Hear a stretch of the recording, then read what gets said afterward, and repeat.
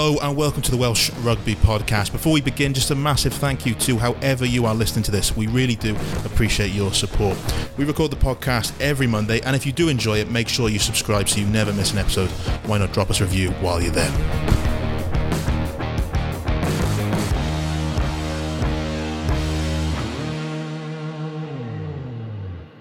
Hello and welcome to the Welsh Rugby Podcast. I'm your host, Ben James, and I am joined by Mark Orders. It's the day after Wales versus Scotland. Another disappointing defeat for Wayne Pivac. The end of a protracted Six Nations campaign that's seen them come fifth with 4 defeats from 5. It's Wales' 5th defeat in a row under Wayne Pivac. I mean, if last week's podcast wasn't exactly positive, I don't think this is going to be any rays of sunshine, is it, Mark? No, it's definitely not. It certainly hasn't been a great weekend for myself as well as for Wales. I bit of an oral misadventure on Friday night.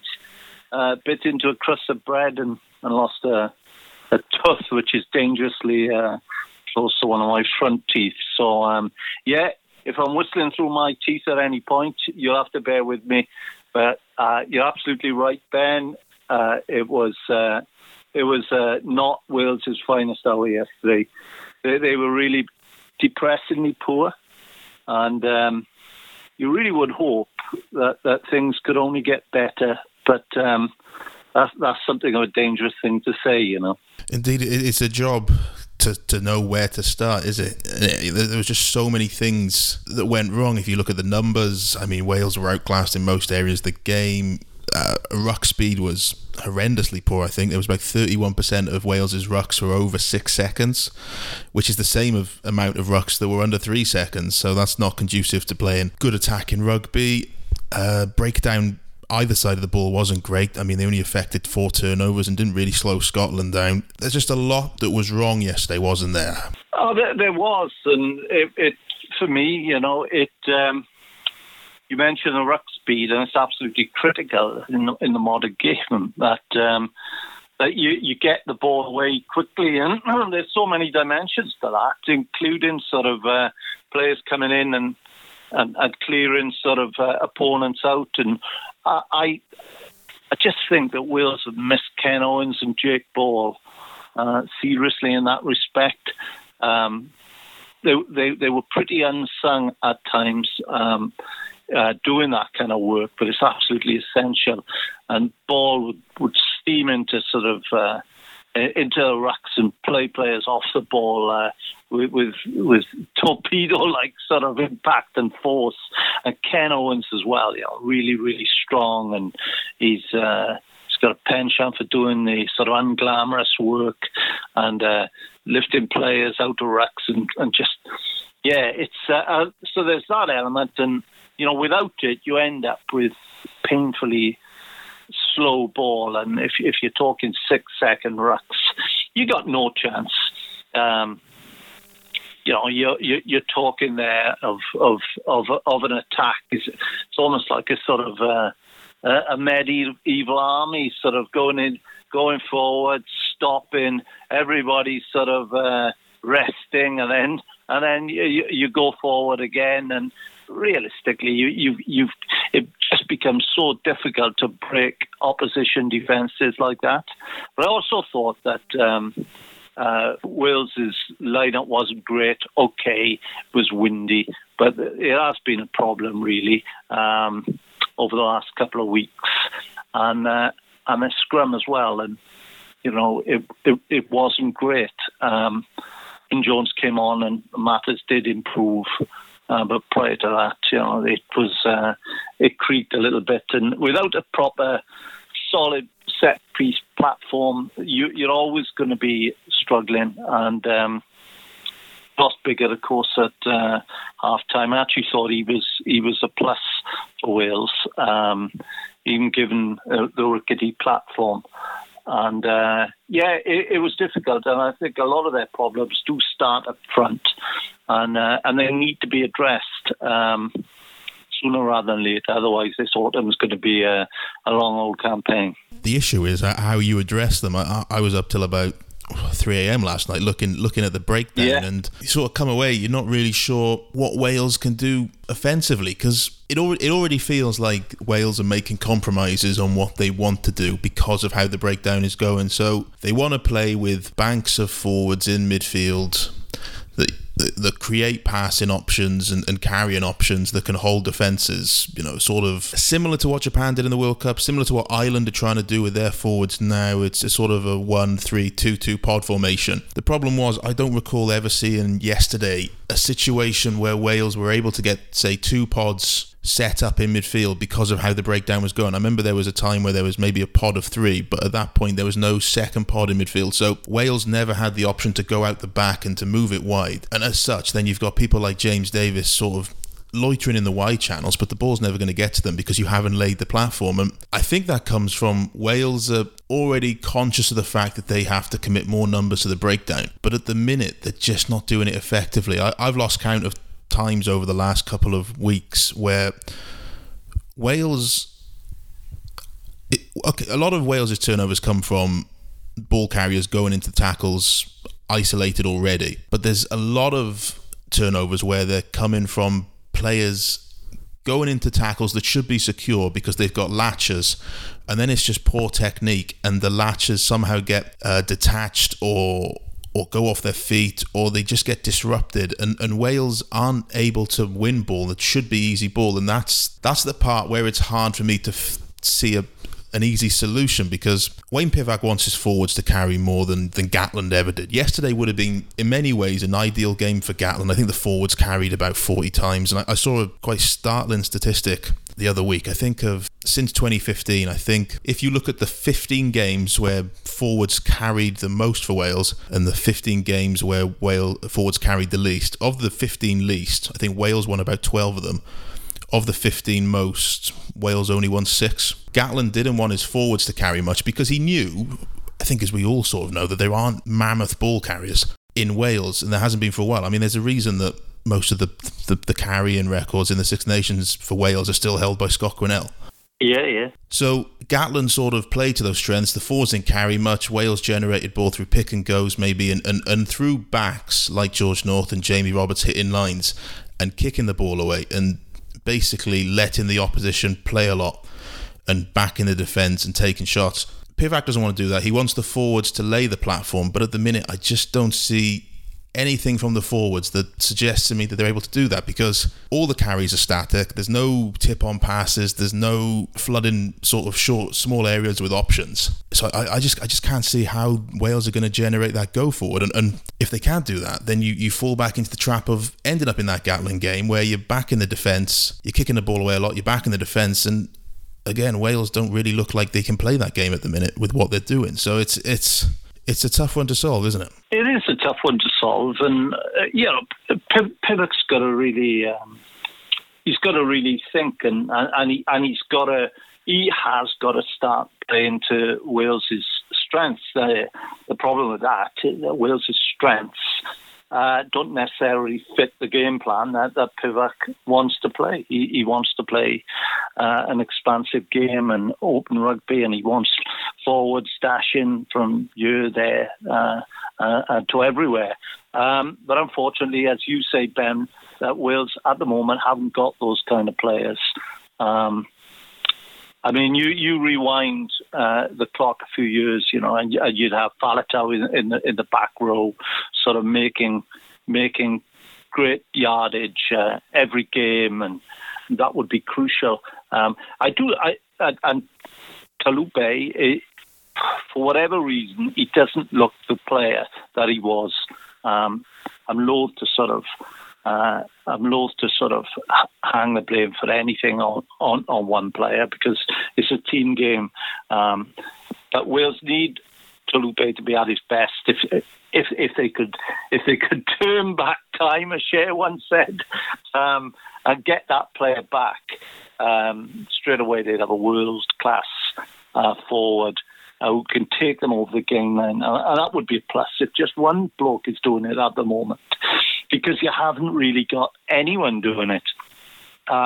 They are trying to invest in youth in the front row. It's a little bit of a dangerous game to play where you've got two sort of youngsters in the front row. Although effort is never a problem, and Ryan Elias did try hard yesterday, albeit amid the difficult windy conditions, which meant it was really challenging for the both hookers. I think with Reece Carey as well, promising player. Is he ready as test starter now?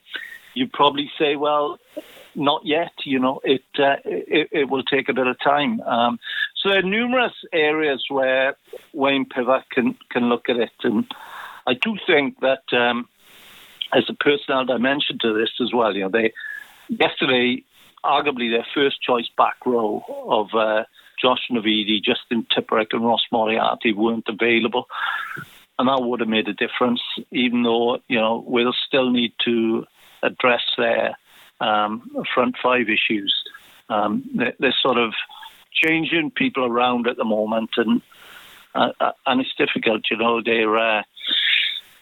They're sort of bringing in second rows. They're looking at the front row forwards and shuffling around, and nobody is particularly impressive. So what do you do? Training performances should count for something, and there must be people standing out in training. But at the moment, I'd say the selection is a little bit questionable as well. I received a call last night, and someone said to me, the side that was picked to face Scotland, it looked like a team that you'd expect to be picked to face Uruguay or something along those lines, and you could sort of see it. Really, injuries are not helping, but it's professional sport. Everyone gets injuries, and it's how you deal with them, Ben. I suppose the other thing is just watching the game yesterday, and you look at the body language of the players, particularly the back line, it just looks one of frustration and a lack of confidence. Yeah, for sure. And you do feel some sympathy for the backs, really, because there are good players in there. We know they're good players. We know that Liam Williams, a world-class player, Josh Adams, he was the top try scorer at the World Cup. We know these guys are good players, and all of them, without exception, went to the World Cup. Correct me if I'm wrong. They all went to the World Cup. They're all experienced, and yet Wales are not getting the best out of them at all. I thought the only Liam Williams was okay. He came into the game towards the end. Josh Adams had a decent enough first half, and Owen Watkin I thought was a plus, because I thought that Wales have missed Hadley Parkes, have missed the kind of glue that he provides in midfield, and I thought Owen Watkin yesterday, I thought he defended quite well. He was unlucky at one strip attempt for a turnover. I thought generally in his own distinctive, unflashy way, I thought he was a plus.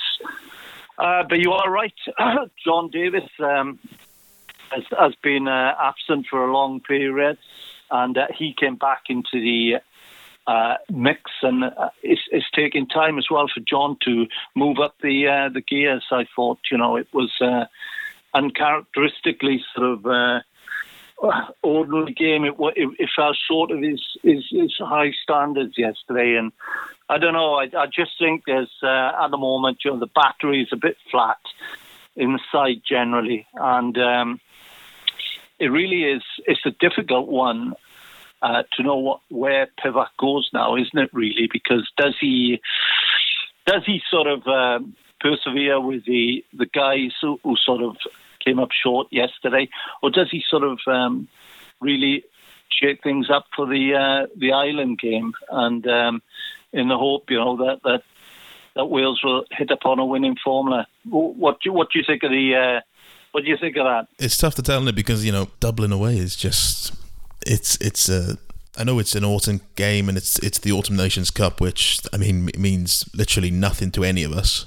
other than the coffers of the unions. But it's still Dublin away, and you don't want to, on the back of a 5-game losing streak, go to Dublin with, say, Lewis Rees-Zammit on the wing, or Johnny Williams in the centre, or Callum Sheedy at fly half, and get hammered, because then where do you go? But I think we're going to have to see some new faces come in, just because I just don't see where he can go with the game plan at the minute, with what he's got. I don't see what more compromises he can make where effectively it doesn't just become a Warren Gatland team. You know, I think people complaining yesterday, I saw on Twitter, about how much Wales kicked the ball and stuff like that, which seems an extraordinary accusation to level at Wayne Pivac, as though you've not watched Wales play for 12 years. That's all Wales used to do, and Gatland was kick the ball. And so I still think there is this element that when the going got tough yesterday, it was we were stuck between two houses of what Gatland would do and what Pivac wants to do, and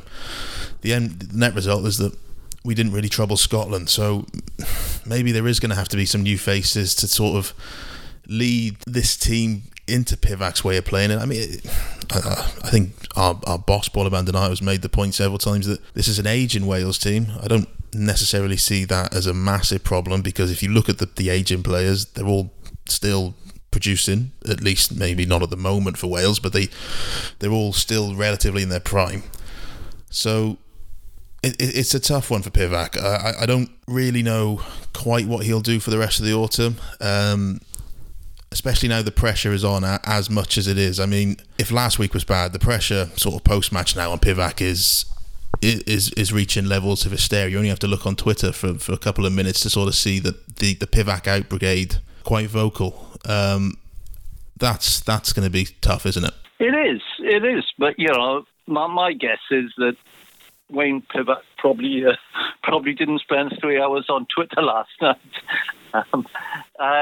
Look, I guess a degree of context is needed.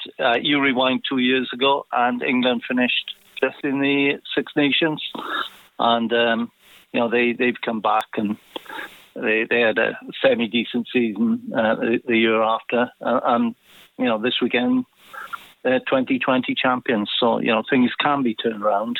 But you are right there about Dublin being a difficult place to go, even for Welsh sides who are in form and settled.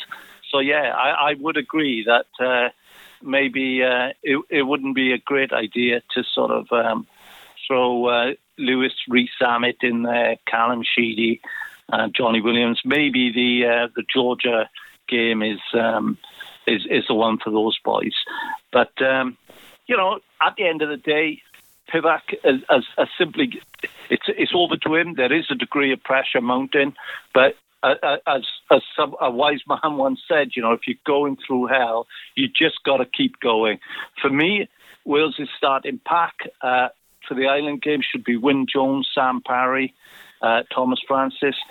I'd go with undecided whether Rowlands or Ball, flick of the coin job there. Depends what they want to do and what game they want to play. I'd have Alan Wynne. If Navidi's fit, I'd have him in there. I would have Justin Tipuric, assume he's well. And if Ross Moriarty is fit as well, I'd consider him as well, either at number 8 or number 6. I think he adds a bit of edge. He always turns up.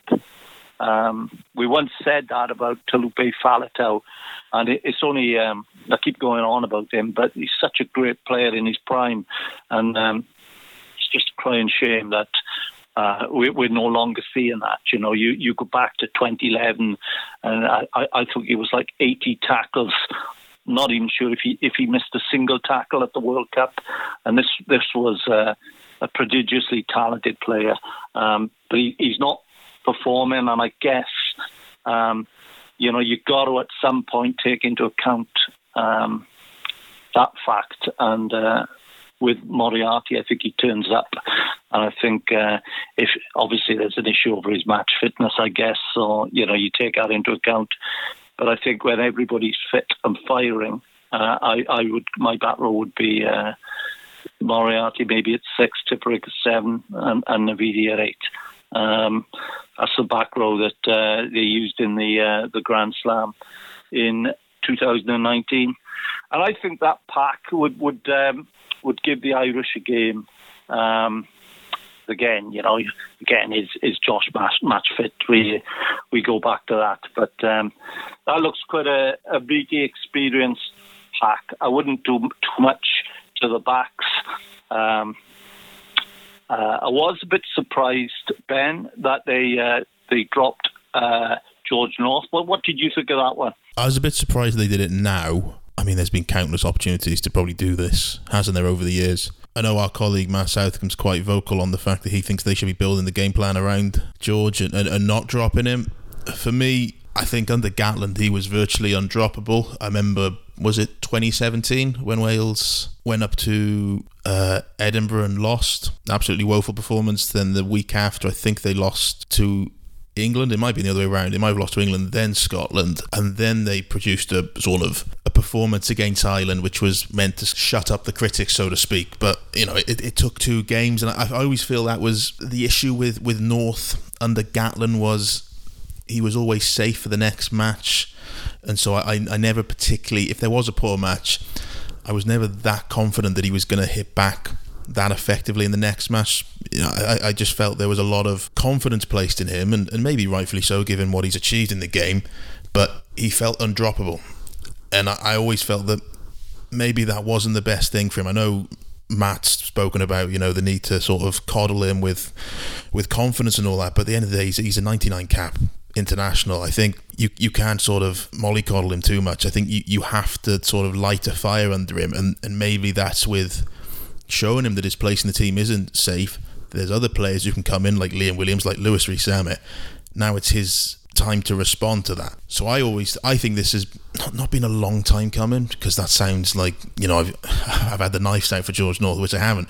But I feel like maybe this is something that has needed to happen at some point in the last couple of years. That George is really shown that there are other people who can take your jersey, so you need to find the work, get the touches, and improve the game. But I was a little bit surprised that it came after last week, because he wasn't exactly, I know he wasn't terrible in Paris, was he?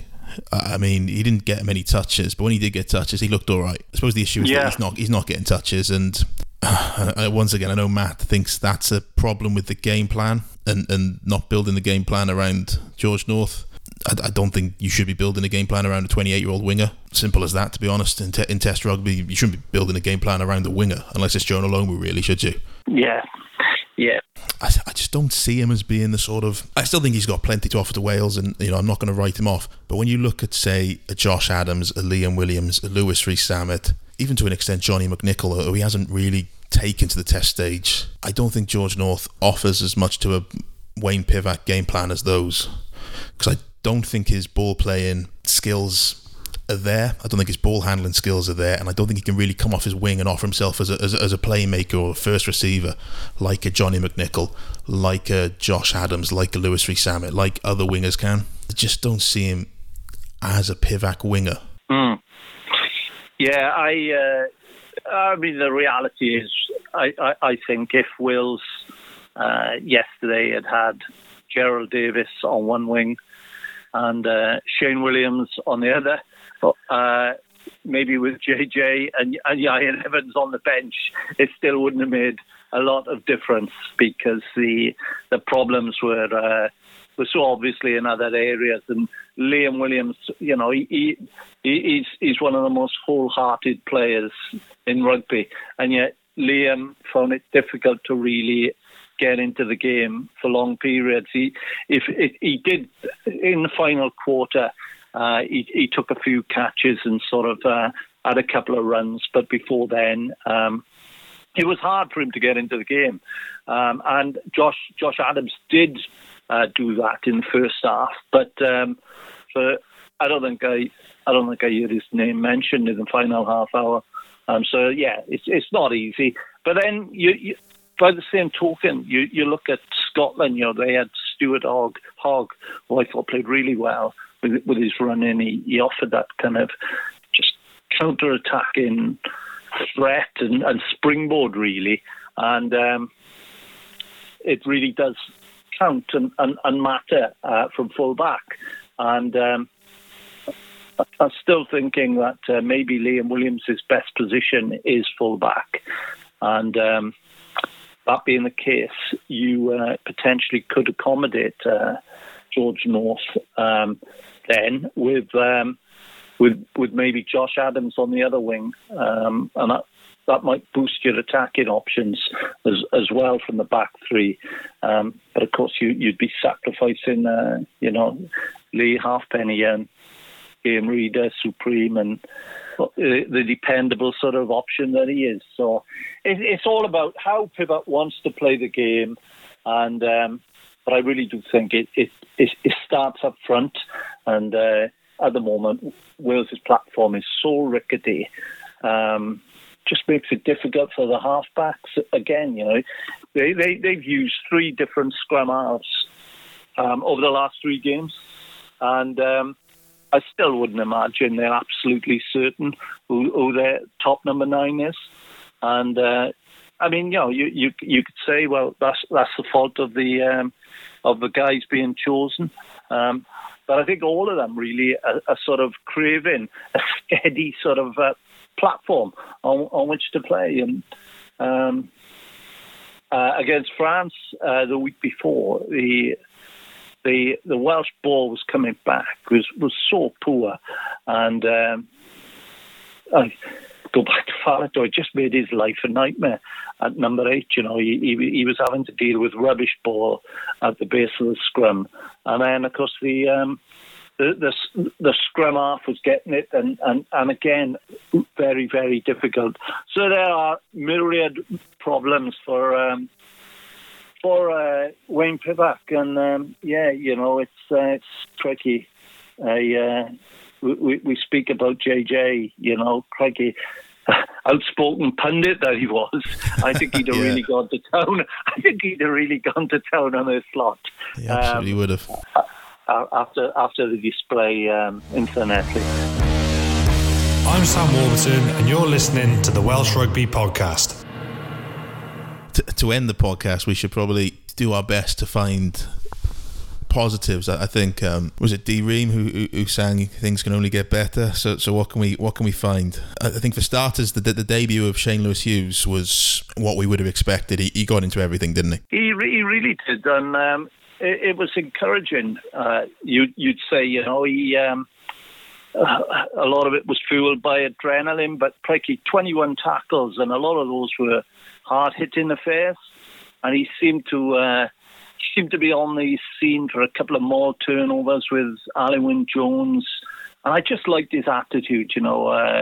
He took it to Scotland, and he offered something, and his defensive work alone was outstanding. I mean, we didn't see too much in attack from him, but I think he was still 7 carries, 16 meters made, and in these sort of difficult times, those figures are not to be sniffed at. So I thought he was a big plus at the driving maul for the Scotland converted into a try.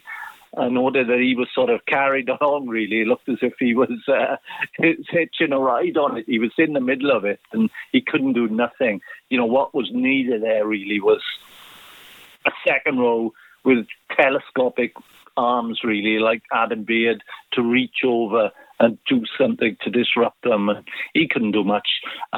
I thought he was good, and for the first cap, it was an excellent display. And you're right, Ben. That was that did bode well. So that's something. That's a plus for Pivac to sort of cling on to. And at this moment in time, he does need those pluses. I thought Ali Wynne, in fairness, on the occasion of his world records test appearance, I thought he gave away a few penalties, but typically, he kept going, refused to throw the towel in at any point, and really, at the moment, you kind of felt he deserved a sort of a better team performance than he got. I thought he played well. How did you feel Gambiger went? I thought that. I thought he was more in credit than debit. I thought he was quite effective. You know, a few spiraling kicks.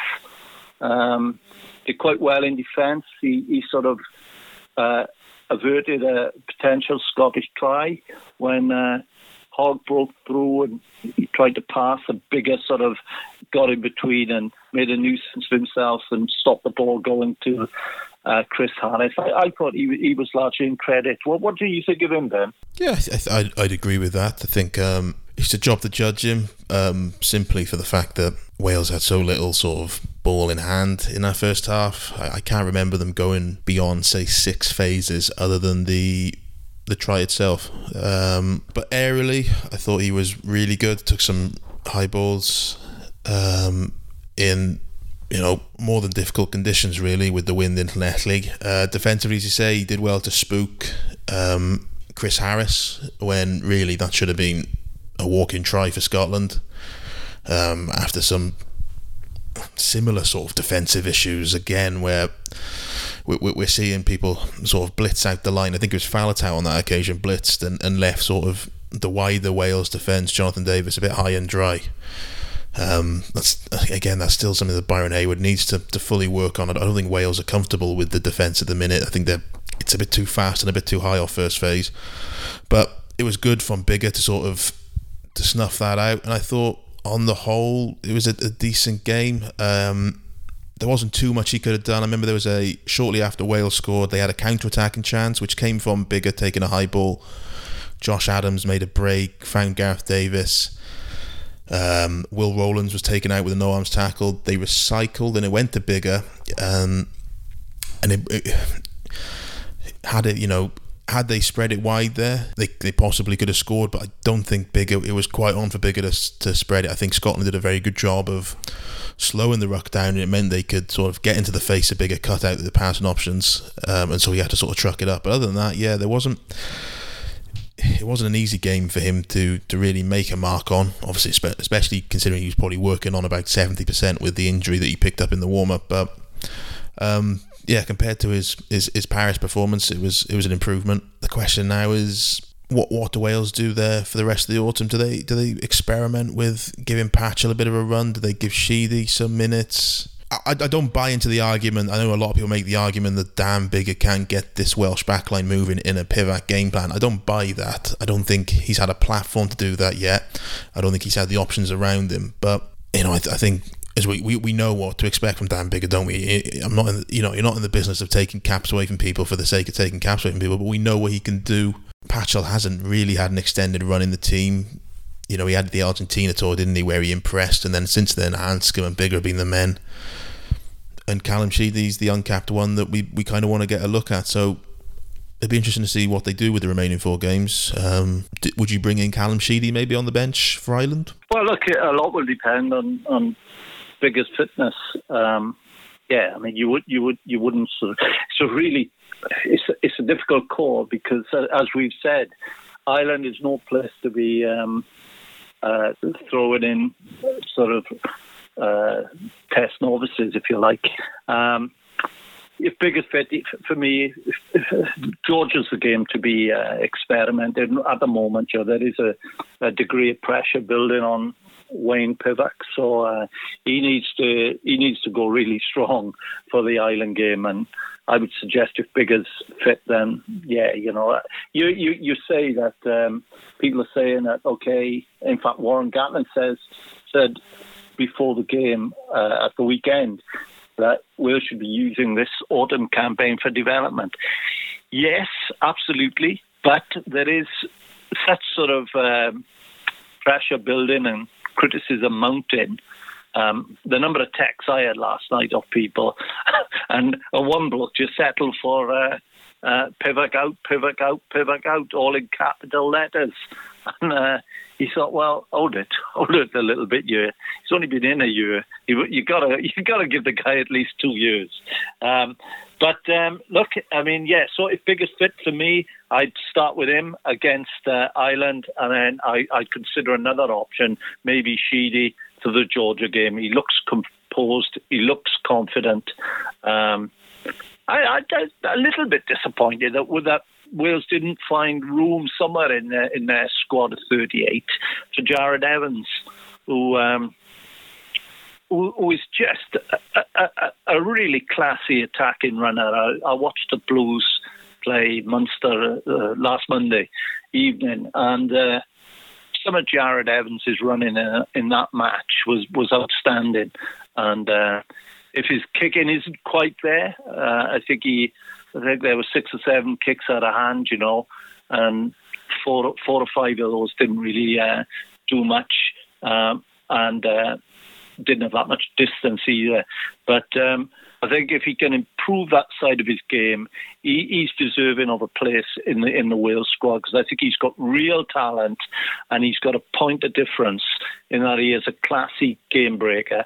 But of course, at the moment, it's you go back to the old thing. It wouldn't really have mattered if Dan Carter had been at number 10 as opposed to Dan Biggar, because of what was going on. But for me, you stick with Biggar for Ireland if he's okay and if he's fit. I think it's 2 weeks, isn't it, to the Irish match, and that'll give him a little bit of time. And failing that, well, it's probably Patchell to start and maybe Sheedy coming off the bench if Biggar's not ready. But for me, I think when he's finished, people will realise what Biggar brought to the Welsh side. That's not to eulogise him after yesterday, because he was steady, and for me it was a 6 or 7 out of 10 performance. But I still think he's got a lot to offer and a few years left yet as well with Wales. It's a 2-week break now, isn't it, until the Ireland game? So I don't think the calls for Pivac out from the vocal section of the fan base are going to die down too much in that time. I don't think anything's going to really sway their opinion. Is there anything? Would you urge patience or anything? For me, I think I've seen a lot of people comparing Pivac to Gatland, which obviously is only natural being his successor, but it's unfair for me considering that there's a few areas of contention I have. For one, I think Alan Wynne-Jones himself pointed out that, with the Gatland thing, you've got to remember there was 3 Grand Slams or whatever it was, but there was also 8 Six Nations campaigns where Wales were fairly dormant. It wasn't all blinding success. People point to the fact that Pivac's taken over a Grand Slam winning team and turned it into a team that's finished 5th, while Gatland took a team under Gareth Jenkins that went out of a World Cup in a pool stage and won a Grand Slam, and levelled that as some sort of slight against Pivac, when for me I think, I'm not saying it's easy what Gatland did, but if you look at sort of how rugby coaching tends to work, it is probably simpler for the likes of Gatland, sort of with Eddie Jones with England in 2016, to come in and take what was a good core of a team and just give it a bit of direction, than it is to take possibly a team that's overachieving and is due to come down to earth with a bit of a bump anyway, and mould it into something different. I think Gatland didn't really change the Wales team that he took over till about 2010, and I think we all remember, I've probably forgotten it now because of the World Cup that followed the year after, but 2010 was pretty dire, wasn't it? I remember, Ryan Jones was basically stripped of the captaincy on the pitch after the draw to Fiji. Eddie Jones had an awful 2018 with England. There was talk that he wouldn't even make the World Cup after they lost to South Africa in a tour after their long winning run. Ireland, after conquering the world in 2018 under Joe Schmidt, had an awful 2019. There's always going to be this drop off for me, and it's doubled by the fact that Wales had, After 3 years of, let's be honest, relative mediocrity, 2016, Wales get whitewashed in New Zealand, don't really do much in the Six Nations or the autumn. 2017 is the same, obviously it's under Howley, but they have an awful Six Nations, finish 5th, don't do too much in the autumn. They try to change the game plan, decide they can't. 2018, a little bit better, go to Argentina, decent autumn for once, and then 2019's finally the year that Gatland sort of gets it right into that World Cup cycle, gets the winning run and all that. That's the Grand Slam. There was always going to be a drop-off this year, even if Gatland had stayed, as far as I'm concerned, just because naturally there's always going to be that drop-off. Teams work you out. You can't keep up those levels and it drops off. And then it's doubled by the fact that Pivac's come in and is trying to change the game plan. So I don't buy the idea that Pivac was ever going to achieve instant success, or even the fact that Wales have gone from Grand Slam champions to what they are now is solely on Pivac. No, it's you can't put it all on Pivac, and you are right, Ben. That I think if Gatland had been in charge, it would have still been a sort of a campaign of, regrouping and maybe experimenting a little bit. And you are right to point out as well that there were several seasons, really, fallow seasons during the Gatland era. And 2017, of course, he was with the Lions, but Wales were dire in that Six Nations, finishing fifth. And you track back to 2011, even before that World Cup campaign. I remember being out in France, and again, Wales was sort of given a hard time out there by the French. And I remember after the game, the feeling was, well, this isn't great at all. And but it did come right in the World Cup, and the likes of Warburton, Faletau, Scott Williams, and just young players came to the party, and really, Dan Lydiate really delivered for Gatland. What I think with Gatland, what impressed me about him as much as anything was that he had this ability, I don't know, to stop the rot and produce. And he was just a resilient character. And that resilience came through in his team. And I track back to 2015. It was a World Cup warm-up game in Cardiff. Wales were again, pretty much monstered by Ireland, given a bit of a tune-in. And people were really, really deflated because there was a trip to Dublin a week or two later. And they went out to Dublin, and pretty much everyone reported for duty. No more so than Justin Tipuric, who was named man of the match that day. And Wales beat Ireland out there before the World Cup, and it kind of lifted spirits a little bit. But he had that ability to sort of come out fighting when his back was against the wall, and players look to him, and they say that that people do take their cue. Players do take their cues from their coaches, and Gatland was a tough, resilient character, and he didn't take defeat lying down, and he just got his players playing in his own image and showing that kind of attitude, if you like, to sort of break a sequence of defeats or come back after a bad defeat and put themselves back on track. I think Wales need a little bit more of that, and they could certainly do with it in Dublin in 2 weeks' time. And if they can, Pivac's goal when he took over, he said he wanted to take the best of what Gatland had left for him, and then build on it with his own ideas. I think that was a laudable goal, and it hasn't worked out so far. But look, we're only a year in. But he just needs he needs a good performance to break this sequence of misery, if you like, and give the players some confidence. And confidence is everything in professional sport, as you say, Ben. You look at those Wales backs yesterday, and you could see that their body language wasn't great. And a win in Dublin, which you probably really get good odds for, I got to say, at the moment. But a win in Dublin would do wonders, for the self-belief of the players. Indeed, I think we'll leave the podcast there. I don't think we can really pull the game apart too much more without making ourselves quite upset, I'd imagine. I don't know how you felt watching the game back last night, but it wasn't enjoyable for me. No. Can I say something about JJ before we pack in? Of course, yeah. Yeah. He was as a sort of a child, if you like, or schoolboy growing up at the time he played. He was a fantastic player, and we talk about confidence in a player and self-belief.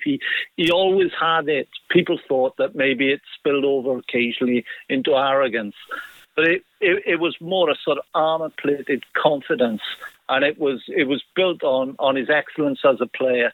And I come from the same sort of town as JJ, and he's still revered. I was chatting to a former coach of assistant coach of my Steig, and he was telling me, no matter who JJ was with, if he was surrounded by press, media, former Grand Slam teammates, he would still come across and he would still make a fuss of someone he knew from 30 or 40 years ago.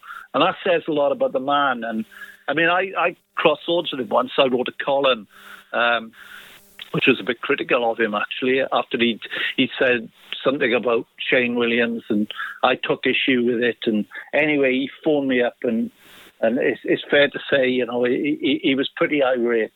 But vowed never to speak to me again. But at a function in Cardiff, someone happened to mention that I was from my Steig, and he came dashing across to me. This is a few years later. He came dashing across to me and said, "I didn't realise where you were from. How you doing? How you keeping? How's the family?" And he couldn't have been better company, and he prepared to put sort of issues behind him. So I think that great player, and a bit cliche to say a better man, but he was a good man, and he was quite fearless as well in his punditry. And sometimes I think that it's easy to take issue, particularly in a social media age, where someone speaks out and is prepared to put his neck on the block.